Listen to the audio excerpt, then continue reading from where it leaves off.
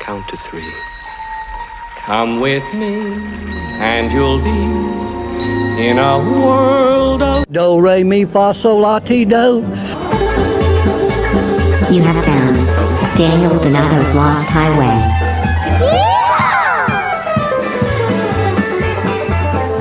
That lost highway. Yes.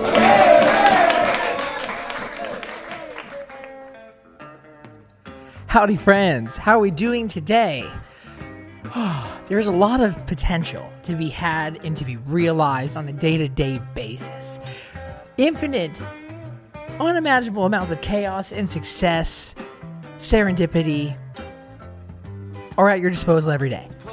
Just keeping it open and saying you really actually don't know what's going to happen today. What a great, intelligent approach to life that is. Because I think before any term of sensory input stimulus that comes from the external world comes into your mind in 2020, before it's negative, before the stimulus is negative, before the stimulus is positive, before it's happening to you or for you, realize, try to maybe become aware to say that you don't actually know and that things are happening through you, and that anything before it's bad or negative, positive or awesome, is interesting. It's something that happens that you can observe before it's happening to you or for you. Not everything's immediately landing on your skin like a mosquito. You can observe things. And so someone was telling me the other day, they're like, welcome to the new normal. And I'm like, what are you talking about, a new normal? I think a new normal is kind of a ridiculous thing to say.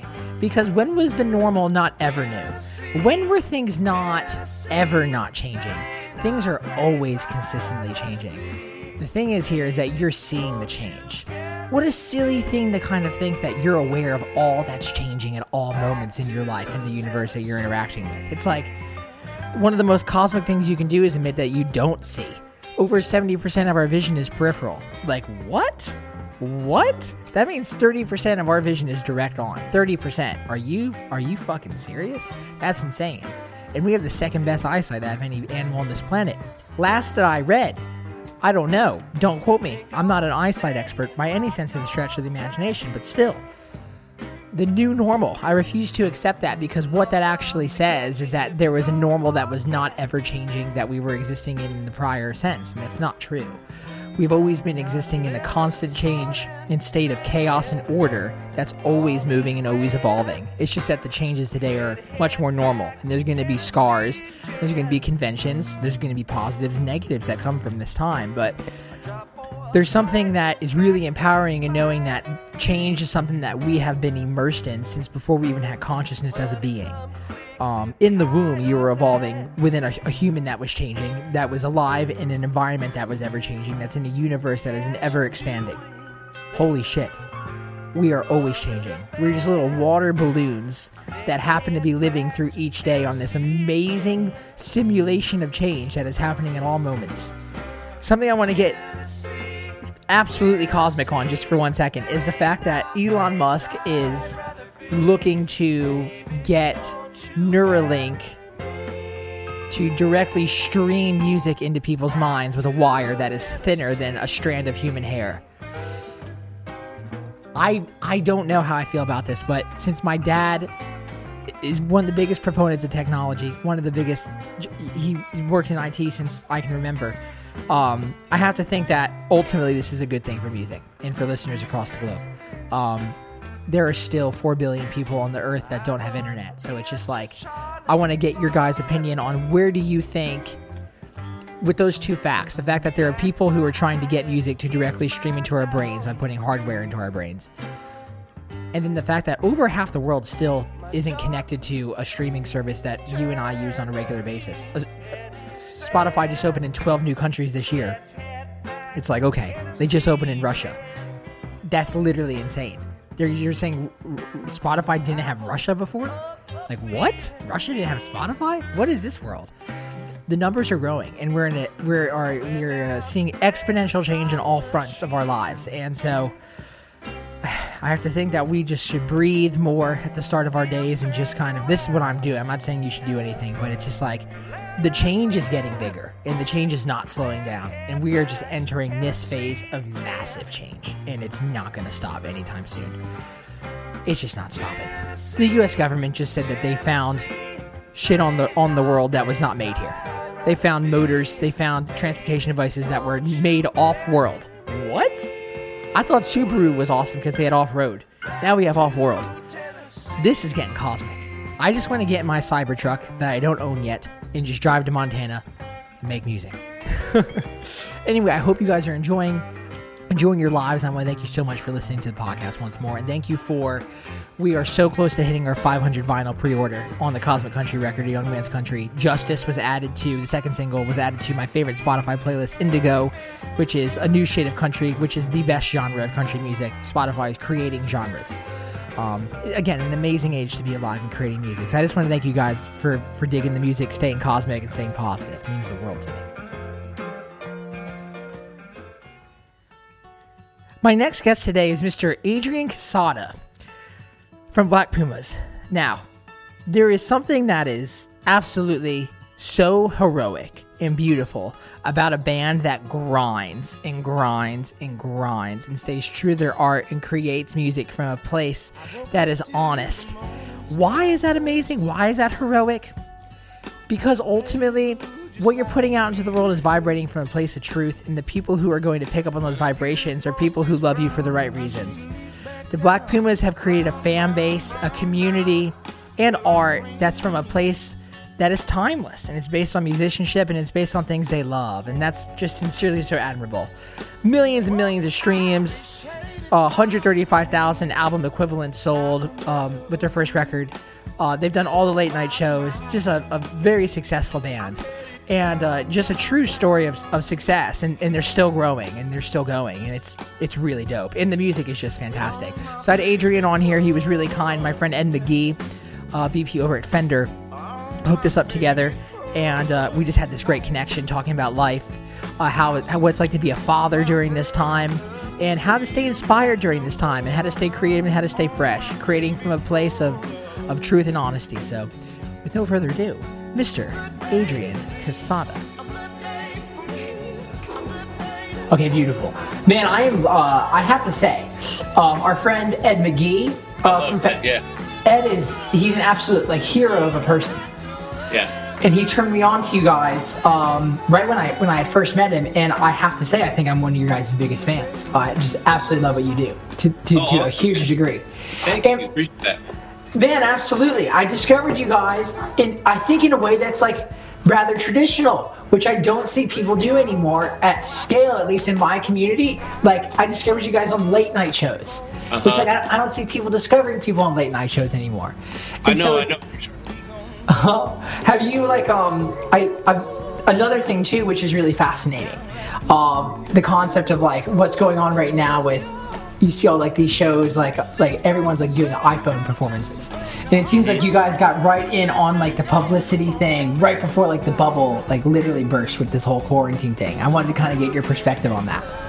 Yeah, I'd have to give credit to our management, to our manager Ryan Madison and 10 Adams Management, his company. Ryan I remember having a conversation with him the second week of March, I believe. We had toured all of February. We were in Europe, and we got back, and it was a conversation for sure in February, but at that time, we've had so many scares in the past, H1N1, Ebola. Whoa. And we just all thought it was going to pass, and it was something nobody was really taking too seriously. And I think the big turning point, I remember in Austin at least, was when they announced canceling South by Southwest.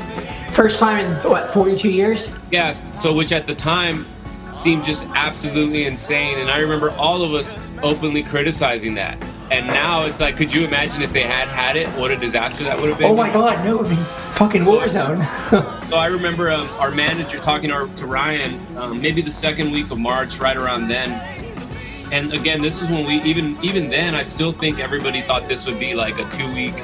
You remember early March, we were oh yeah, we're just going to quarantine for 2 weeks. Everything will be back to normal. And I remember him actually being the first person to tell me, I don't think we're going to play a show most of this year. And I mean, at that time I was interesting. Okay, I think it'll just be a month that we cancel. But and he was the first one to kind of embrace rather than, you know, make excuses and complain, just figure out adapting to the new models. So I'd have to give all credit to Ryan and our management team. Yeah, they seem to be absolute like Babe Ruth monsters of managers. They're absolutely killing it. Have you mentally come to the fact that you're not playing a show for the rest of the year? Like, that's kind of a weird thing for me, at least, to mentally like kind of sit back in that chair and like let it happen. Yeah, it's absolutely insane. Trying to take everything like and not look too far off into the future, because it gives me anxiety and kind of a lot of stress to think about. So I'm just kind of taking things like one day at a time, 1 week at a time, to be totally honest, man. It's a insane thought to think that we're not going to play a full show this year. I think people are having hope that in some form there will be a way to do it, you know, this year. But this thing is so unpredictable that I just couldn't even pretend to predict what's going to happen. I mean, of course. In April, we all thought it would be over by April, and here we are in July, and there seems to be no end in sight. So I just have no idea. It's the scariest thing. Like, June and July are always like the scariest months for me too, because it's like that halfway through the year, I've done this, I haven't done this yet, I've grown, I haven't grown, I've achieved this, etc. Thing about COVID, man, this is crazy. Like 5 minutes before we got on our call today, Davidson County, Nashville, where I live, they're shutting everything back down, back to phase 1, and it's just like no phase, whatever. We were in phase 3 prior as of yesterday, and it's like, man, it's a weird thing that I hate taking steps backwards. That's the most stressful and scary thing in life. For sure. And so, what are you doing now? Are you inspired? Are you not inspired with music? Are you finding other avenues for self-realization?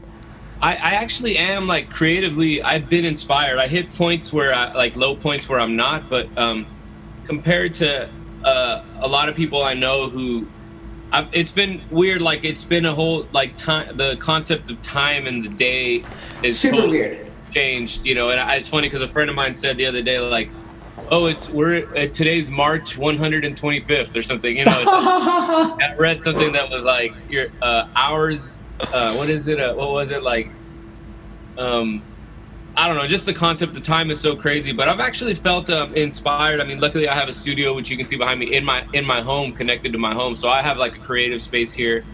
And just the concept of like the day and the weekend and time has changed. So I actually have been like fairly inspired to create and learn. I've been kind of taking this opportunity to get better at like different instruments that I don't play a lot. But also just a lot of it was catching up on family time because I was gone so much the last year. So. Oh, do you have kids? Yeah, I have 2 kids here, yeah. Oh my gosh, so it must be really terrifying with kids, right? My parents, I live with my family, and I have 2 sisters, one's 9, and they wanted to send her back to school as of yesterday. As of today, we don't know moving forward, but my parents were spooked, man. Like, yeah. the concept of sending your kids out into the world to even just go and see all that, that must be a really heavy thing. Oh, it is, man. It absolutely, it's a game changer. You know, it's one thing. I mean, obviously we take our own lives seriously, but if you add kids to the equation, then everything just kind of gets, steps up a notch for sure. And is the culture in Austin? Because like the thing about Texas is like, so I toured with Paul Cauthen for a number of years. He's a good friend of mine. Oh, okay, cool. Super Dallas-centric artist. Not really, but I noticed that the culture of Austin is kind of like its own bubble, like in regards to the rest of Texas. I kind of guess like Texas has multiple cultures in that way, but it's like Austin especially. So like, is the scene in Austin is there any anything going on whatsoever? Like any outdoor shows, anything like that? There's funny enough, there's been a lot of controversy this week because Vanilla Ice, you know, I don't know if you remember. Oh, yeah, of course. Is performing on July 3rd. I just saw an article about it yesterday at this place that fits like 3,000 people, and people were just up, you know, obviously like rightfully so, just enraged about it. It's like, what are you thinking? Like, who? I mean, it's not really. Of course, he's to blame as well, but like the promoters, and it's just a horrible idea, at this time. So yeah, horrible. There are a lot of people creatively like figuring out, you know, live streaming, and they have been actually embracing some really cool ideas. there's an artist named Nikki Lane who used to live in Nashville, and she's been doing these at this venue called Sam's Town Point. It's like one of the last true, really cool, kind of honky-tonkish, old school Austin bars. It has this huge property, and they've been doing these like drive-in concerts. Oh, so that's dope. like 100 cars or something like that, and you sit in your car and dial in through the radio. And it's not an ideal concert experience by any means, but I mean, I just feel like it's better than nothing. Like, it's just the communal experience of going to see a concert. So people are trying to adapt, I think, but I don't know that anyone's really settled on like the right, perfect way to do it.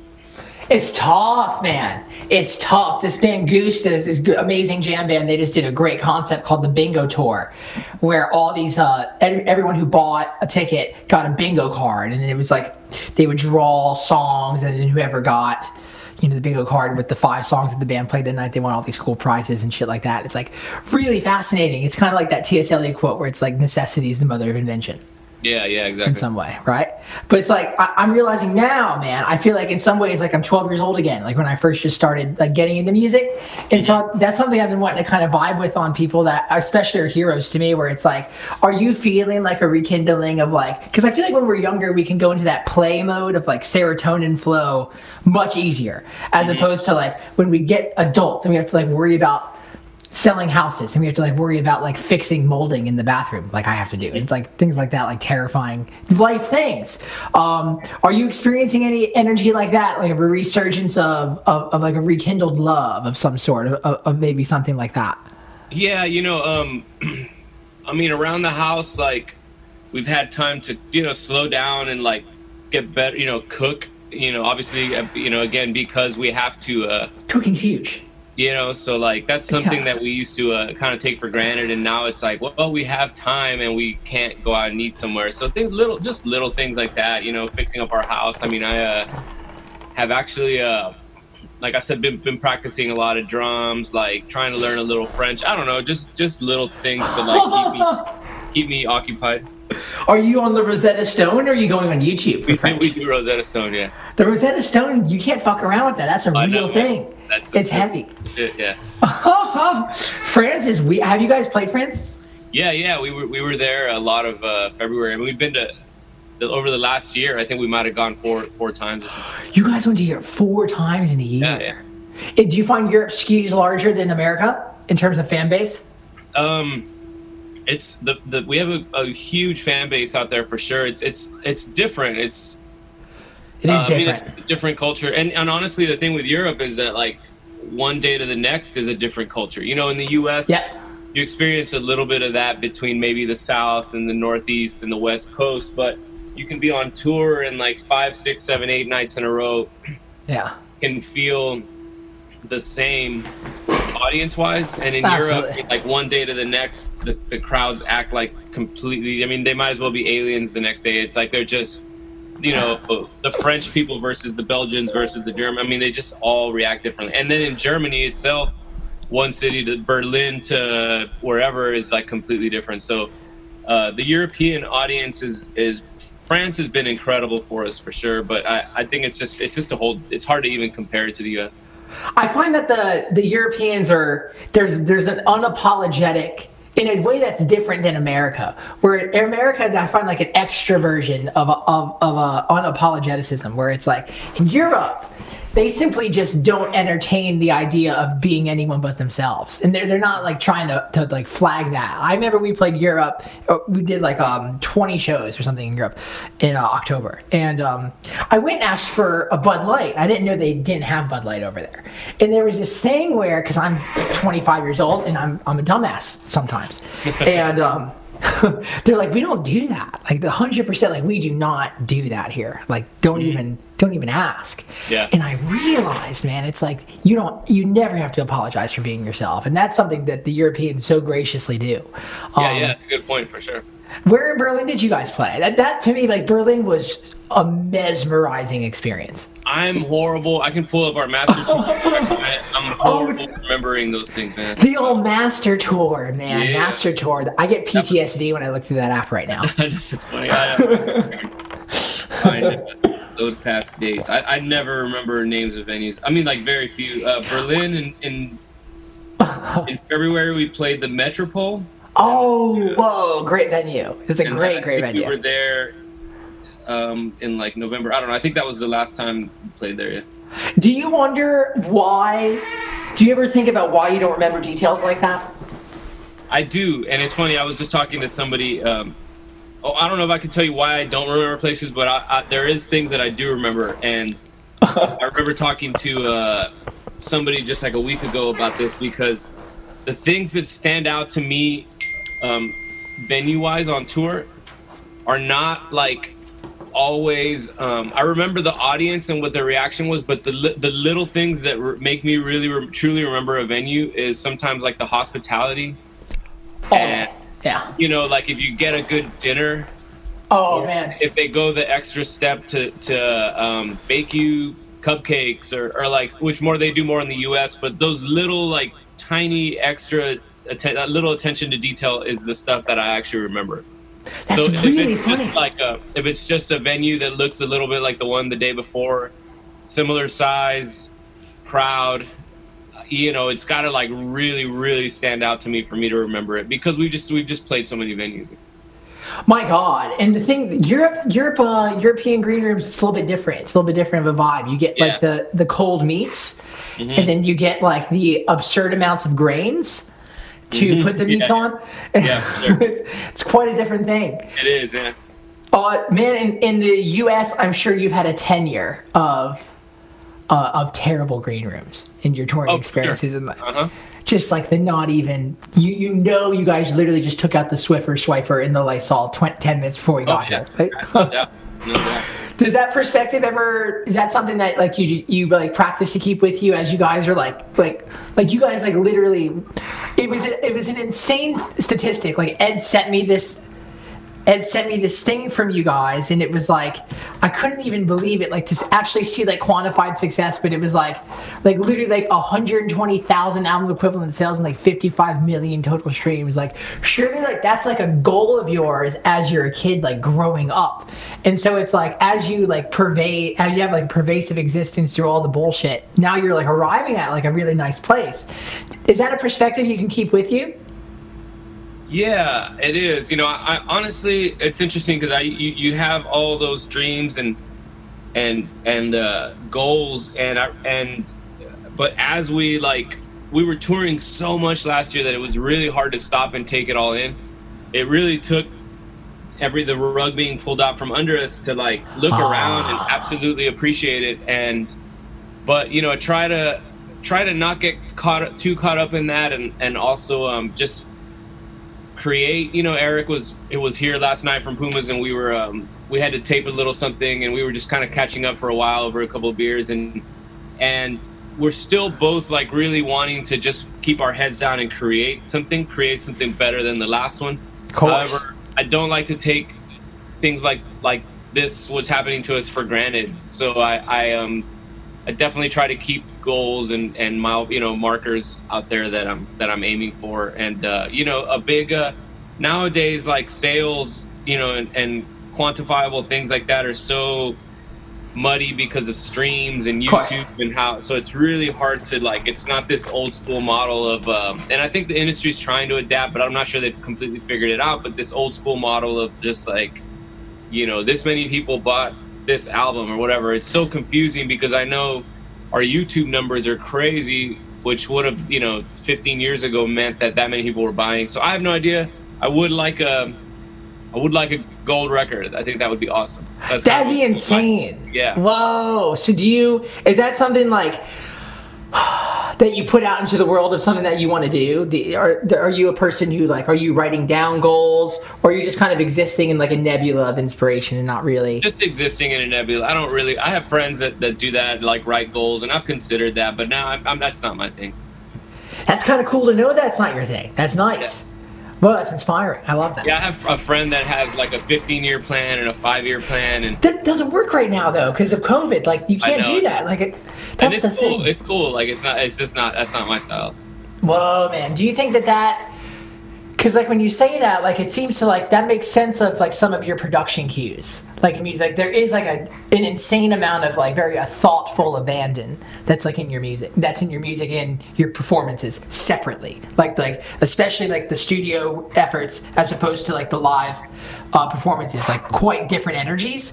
That abandonness, that kind of a thing, is that something that you think you're consciously manifesting, or is that something that's like natural? I like to think that means you really hit the zone. You're not like overthinking it. I have a tendency to overthink things. How so? On the production end, I have a tendency to kind of be in my head about a lot of things. But when I hit like that breakthrough, is like the ultimate moment that you're going for is to break through and get out of that. It takes me a while to really get out of that, but when I do, I'm completely in the zone and I'm not thinking about anything else. It doesn't always happen that way. And then as far as the live aspect of that, I'd have to give all the credit in the world to Eric, because I'm like a like kind of music director by nature, producer by nature on stage, but I'm like in my head about little things.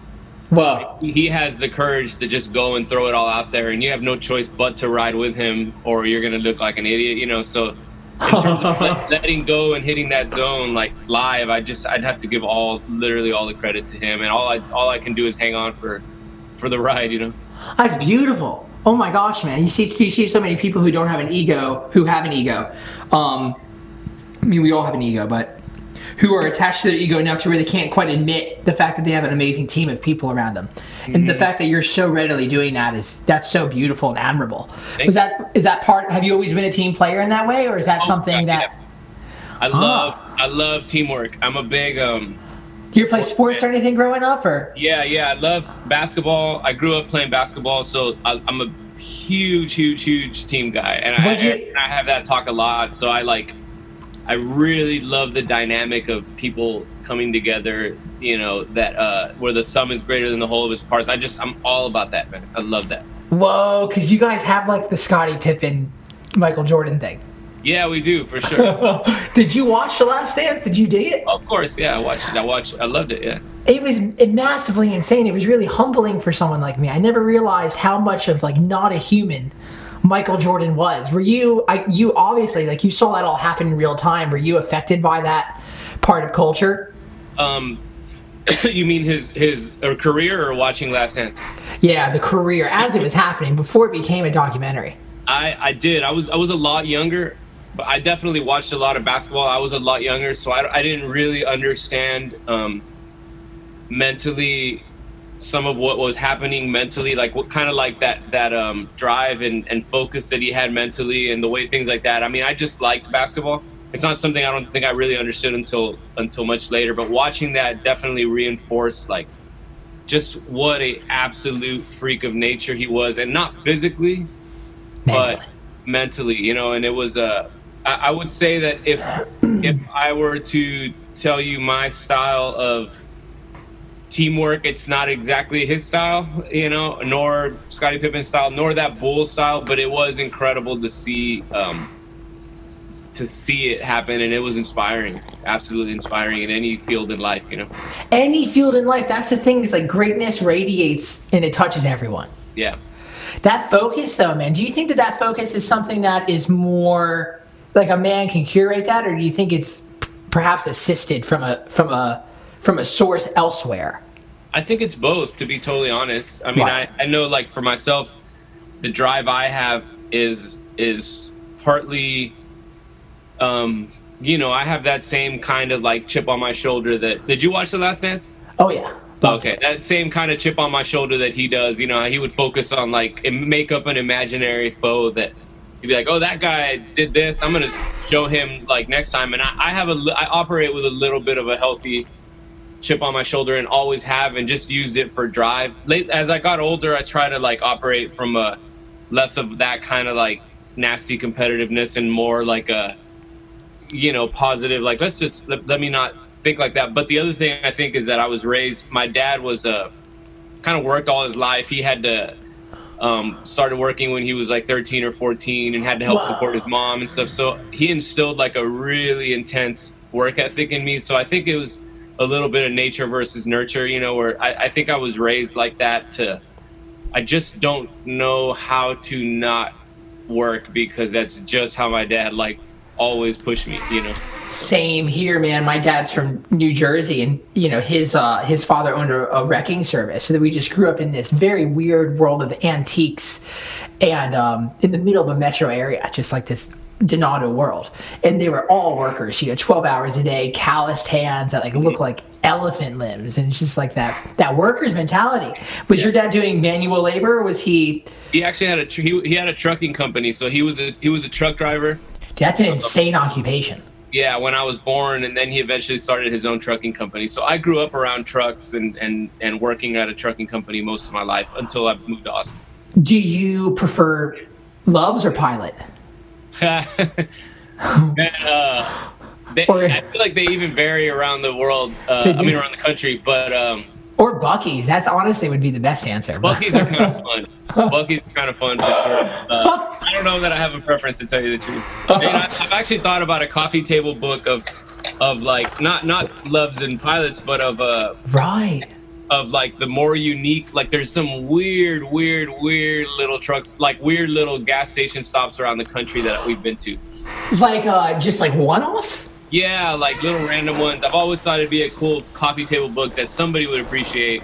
I've seen like some insanely odd rest stops, you know, that are like just the most bizarro thing, and just like a coffee table book of photography with little stories about people. But oh, that'd be beautiful. I would love that, my man. That's the thing I miss the most about this time, is like that stop, like that 1 hour stop. You guys are obviously doing bus stuff, but it's like where we're at with our touring, it's like we have to stop like every couple hours and just stretch our limbs. And it's like, my God, I miss that. I miss that break. Is that something that, like, now that you guys are obviously like, you're generating enough success to where you don't have to do that, do you ever miss parts of that career, of like that, like the travel grind of having to drive the van? And no, you know, we weren't it wasn't too long ago that we were in a van. We've only been in a bus since fall 2019, but parts of it I miss, a lot of it I don't, but I do sometimes. But I mean, I toured for 15 years in vans, you know. Oh, I didn't know that. I didn't know. I've been in other bands, so I've done 15 years of van touring. Oh my God! And so was each band? Did you ever? Obviously, did you assume that each band would eventually rise to the success you're at now? You know, I really just enjoy doing it. So you always want that to happen, but I never wanted to feel like if we didn't, it would be a disappointment. You know, so like you know, at the end of the day, part of it has to just be like really enjoying playing music with friends, you know. So whoa, so enjoying the hustle of what you're doing, and like not getting caught up on the external results. Yeah, like part of it is just really enjoying that as a career. I mean, obviously things get a little more real when you have kids and all that, so I have to like really, if I'm going to be gone for months, I can't be leaving my kids behind just to go have fun with my friends. Like, you know, at some point it has to become a career or somewhat, you know, generating some sort of financial result or end. But so I had to kind of start backing away from certain kinds of touring that I used to do. But right. But you know, ultimately, like, it's just the funnest job in the world, man, to go out. You know, it's super cool. You get to be you, and people like literally love what you do, and you're contributing positivity. And I've never, I'm always the first one, to be totally honest, to take it for granted. I'm like the first one on tour who's like wanting to come home and be in the studio and be with my family. But I think that now with everything we're experiencing with the pandemic, like I'll never take that for granted again. Just like what a cool opportunity in life to do that, you know, to have people that come to pay to see you play. It's incredible.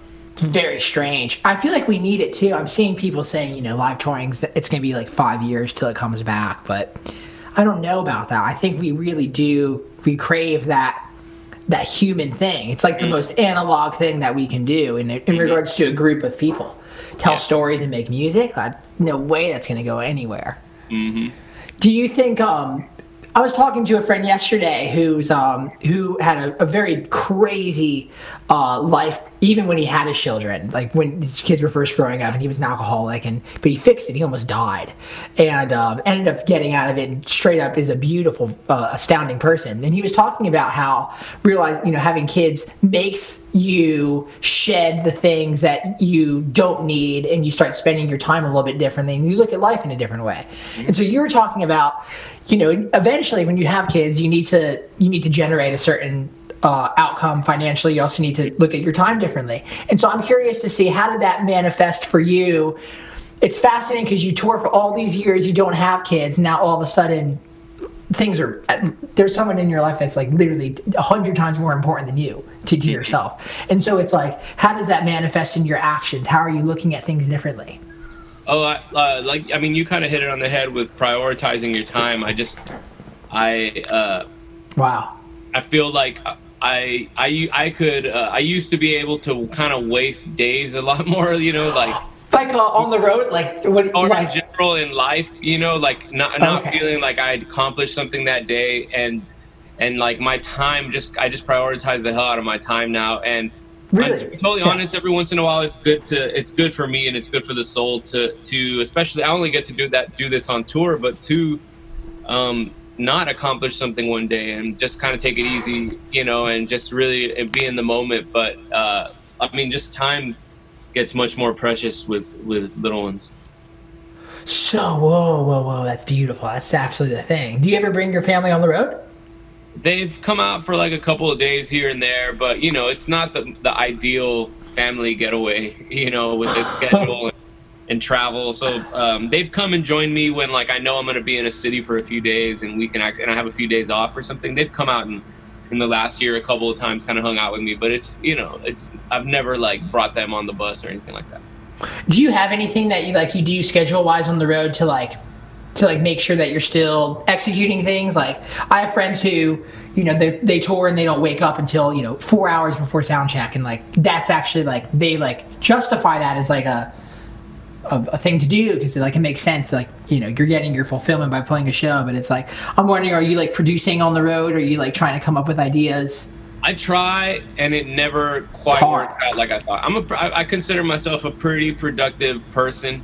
It's really hard. I always bring a laptop and a mic and an interface, and I'm this is the tour where I'm gonna get all this stuff done. But you're just lucky if you can get some proper rest, So I do like to wake up and at least get a cup of coffee and kind of poke around the town, just walk around and stretch my legs a little bit. But I'm never as productive as I want to be, And I think I used to feel guilty again for that, but at this point, it's a lot of work in general. So I don't feel. I actually have a friend who plays in a major, theater, large theater touring bus, touring act.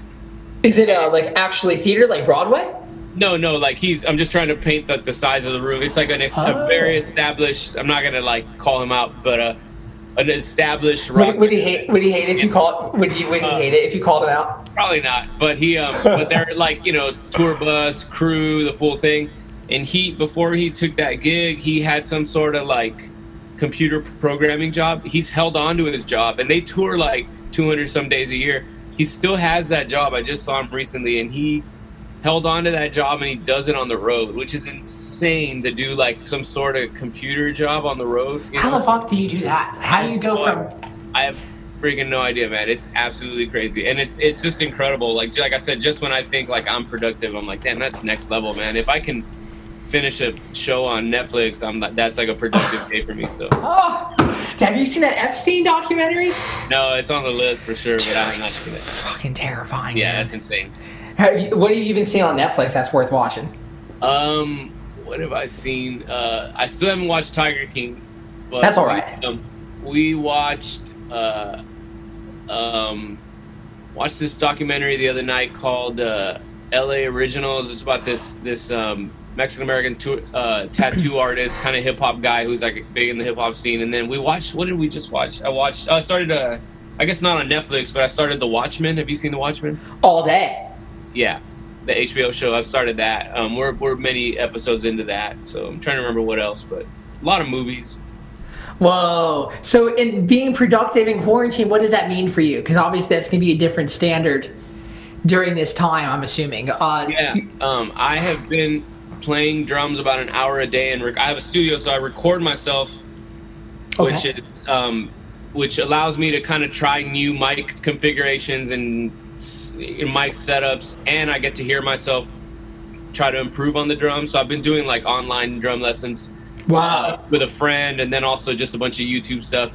And I also started working on a lot of hip hop music by myself here because I can't really bring too many people into the studio. It's what I can do alone here, you know. So a little bit of just a bunch of little things to just kind of get the juices flowing and try new things in the studio.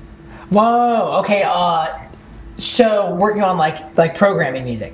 Yeah, like hip hop beats and stuff like that. Well, so do you use Machina? Or Ableton? No, I'm still kind of old school. I used to use, like, back in the day, an MPC 2000, that like big hardware drum sampler. Yeah, man. I record in Logic, and so a lot of what I do is actually loop drum beats and then like replay them myself. And then Logic has its own Ultra Beat kind of drums sampler. Yeah, that new update's insane. I play everything else live and just kind of loop myself. Well, that's wild. And are you writing to like potentially play these tunes live, or are they just coming from a different place? They're mostly coming from a different place, but every once in a while something is actually really inspiring. I'll take a left turn and try to make it something that I send to Eric as inspiration for Puma's music. Is it a thing too, like when you guys start having like legitimate business around what you do certain pieces of art qualify and certain pieces don't? But I'm assuming like before it was kind of throwing paint at the wall in some way, right? We try not to let business dictate too much of what we think is something about us expressing ourselves, but I've actually gotten better at appreciating hearing other people's feedback. You know, I don't always listen to it and I don't always care, but I do sometimes appreciate. There is days where I get stuck and I'm like, I can't tell anymore if this is good at all or if this completely sucks. Isn't that so weird? We just finished mixing a record like 3 weeks ago, and it got to the point to where I've never experienced this before, but I legitimately hated everything. Oh, wow, yeah. And it's like, have you ever arrived at that where it's like, oh, I would never have like approved of this take if I hated it. So why am I hating it now? Like, why? All the time, man. All the time. It's like right before turning it in, I hate it, you know, and then I have to stop and not listen for a while, then come back to it, listen, and then I'm like, okay, that was actually not bad. Like space and distance from something like that is good, but it happens every single time. I think it's garbage, and then like at this point I'm like, whatever, it's up to somebody else to know if they like it, you know. Well, again, man, it's about having those people in your life around you that do that thing. Whoa, that's insane. That's absolutely beautiful. So it sounds like you're in this period right now where it's just like you're still working hard, but you're also just reassessing different values in life that maybe touring didn't really allow you to have prior. Oh yeah, absolutely, man. I think this is, you know, it's not unique to me or musicians or anything. I think this is making us all kind of reevaluate what our priorities are in life, you know. I worked on a lot of things the last few days, and it's funny because last night all I could think of was like, man, I need to take a couple of days here where I'm going to slow down and just go swimming and go for a bike ride in the middle of the day if I feel like it. You know, I don't need to be beating myself up. Like, it's part like how I was raised, that I just was always made to feel like I had to be working. And I think this is all making me kind of reconsider my priorities and be like, you know what, it'd be good for my brain and my soul today if I just left the studio and went on a bike ride, went swimming, and cooked some food, you know. Oh, whoa, man. I'm just realizing now where it's like so much of what we identify with like in our identities like start at like a young age, where it's almost that thing too with music. It's like everyone's most influential albums like largely are from like those first couple of years. And it's like that's very real. Like my parents are ridiculously hardworking parents. My dad just yesterday had a 14-hour workday, and it's like, man, like that's real, you know. But it's like maybe the fact that we're identifying with it. Do you think overworking can lead to a lack of inspiration within music? Like things can sound muscled. Oh, absolutely, man. It happens to me all the time here in the studio. Like even just Wow. You know, it just absolutely. I think separation from something like that is healthy. It happens to me almost every day. Every day. So it's almost a feeling of like you're trying to force something to come. Yeah, and it's like at some point it's just like I'm done. You know, we're not gonna. At this point, it's diminishing returns. It's just not gonna get any better. So I'll stop. You know. God, that's the thing about music though. Is like you don't leave it at the office. For sure. So it's almost like the unfair part of it all. And you also have your studio in your house. Do you guys cut actual assets for the record at that location, or did you go elsewhere?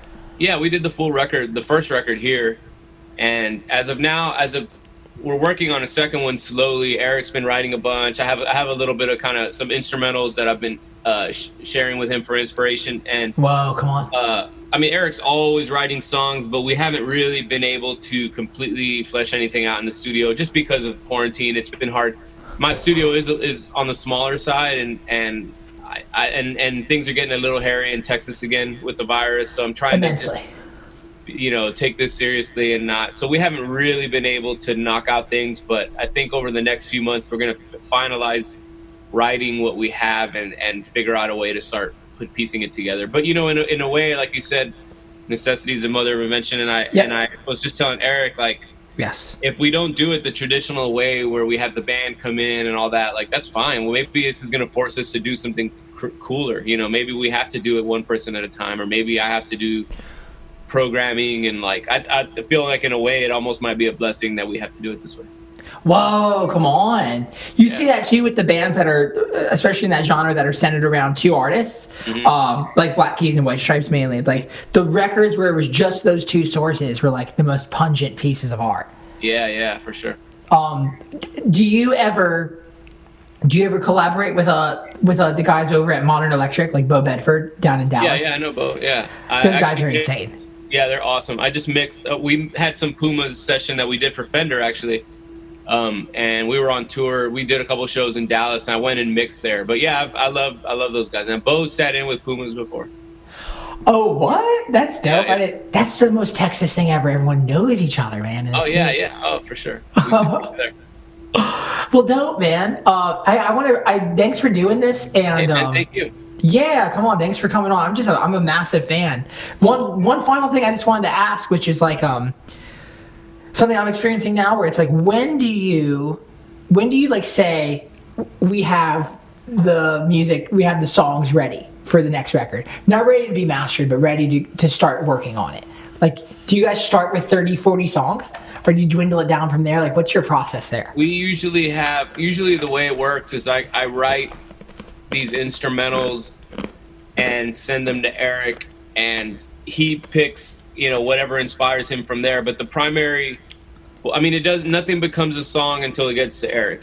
Like I'm always, like I said, a lot of my things come from little hip hop beats, but he's writing songs on keys, guitar, whatever, and constantly sending them to me as well. So typically it's like he brings a song that's written and I just kind of help arrange and produce it, or I send him like an instrumental for inspiration and he'll write a song out of that, so it kind of all like goes to whatever I think it becomes a song. I was just telling Eric yesterday, like, I'm always kind of just creating and sending little things, but nothing becomes a song until he's feeling it, because he's ultimately, writing the lyrics and the melody and the song, and if he's not inspired, then it's not going to become a song. So that's the process. So we end up with like a handful of things that I started as instrumentals and a bunch of songs that he wrote that I help him arrange. Wow. And we usually end up with an extra. We've only made one record, but we've usually on the last record we may have ended up with about 7 extra songs. We might have recorded 17 or something like that. We put out 10. 17, damn, that's something like that. Yeah, we're about to release a few more of those B-sides. Do you cut them fast? Is it a thing where you're like one song a day? We work fairly quickly, man. We work fairly quickly. The thing that takes the longest is Eric finalizing lyrics and things like that. He really likes to kind of take his time to get that portion of it right. But once he writes the song, we can knock out one a day for sure. Wow, it's beautiful. Okay, so no plans to cut anything soon, but people will be. We'll be on the lookout. Yeah, that's all good. Very soon, but it probably won't be out for a while. All right, man. Hey, well, thanks for taking the time. I know you're a busy guy. You got a lot of stuff going on, so it means a lot. Thanks, bud. Yeah, man. Good talking to you. I just love it. I really do. I really just love the whole idea of staying positive and staying aware of the idea that you can overwork yourself, and that just because you identify with the idea of having a strong work ethic doesn't mean that you're always working to the most optimal and efficient level possible. I think that's a very much a Western idea that we're finding ourselves stuck in today, and maybe the whole concept of what is emerging from the corona pandemic is the fact that we will have a generation that inhabits that work a little bit smarter, not harder. I know it sounds cliche, but it's real. Okay, y'all. So the music that we're listening to today is we're listening to Tennessee Jed. It's a 2001 remaster of the Europe 72 version. Gotta have it. Then we listened to Colors by Black Pumas, my favorite song off their catalog. And right now we're listening to 1949 cut of Lester Flat Earl Scruggs, Down the Road. I discovered this song the other day when I was jamming at Jake's house. Jake Bostic plays bass in the Cosmic Country Band. He plugged in his Music Man Stingray, and I was playing on his Taylor 212CE, and then his roommate Sean was playing on like some D28 remake, and he busted out this song, and it was just like, fucking love bluegrass. Bluegrass is just it's so fun. So I don't know, but hey, I appreciate y'all. Y'all stay positive. Thank you for listening to the podcast. Stay cosmic, stay aware, stay awake. Don't work too hard. Also, go pre-order this new record, dropping out on August 7th. We still have 150 vinyl that we're trying to hit for this goal. We got a new animation video out on YouTube for their single Justice. Add Justice to your, subscribe to me on Spotify, add it to your personal playlist. That helps us get more successful in landing on bigger playlists and doing that whole thing. And subscribe on YouTube, TikTok, Instagram, Facebook, the whole shebang. We don't have sponsors yet. This is fun. We're all just doing this together. Down the road just a mile or two lives a little girl named Pearly Blue, about so high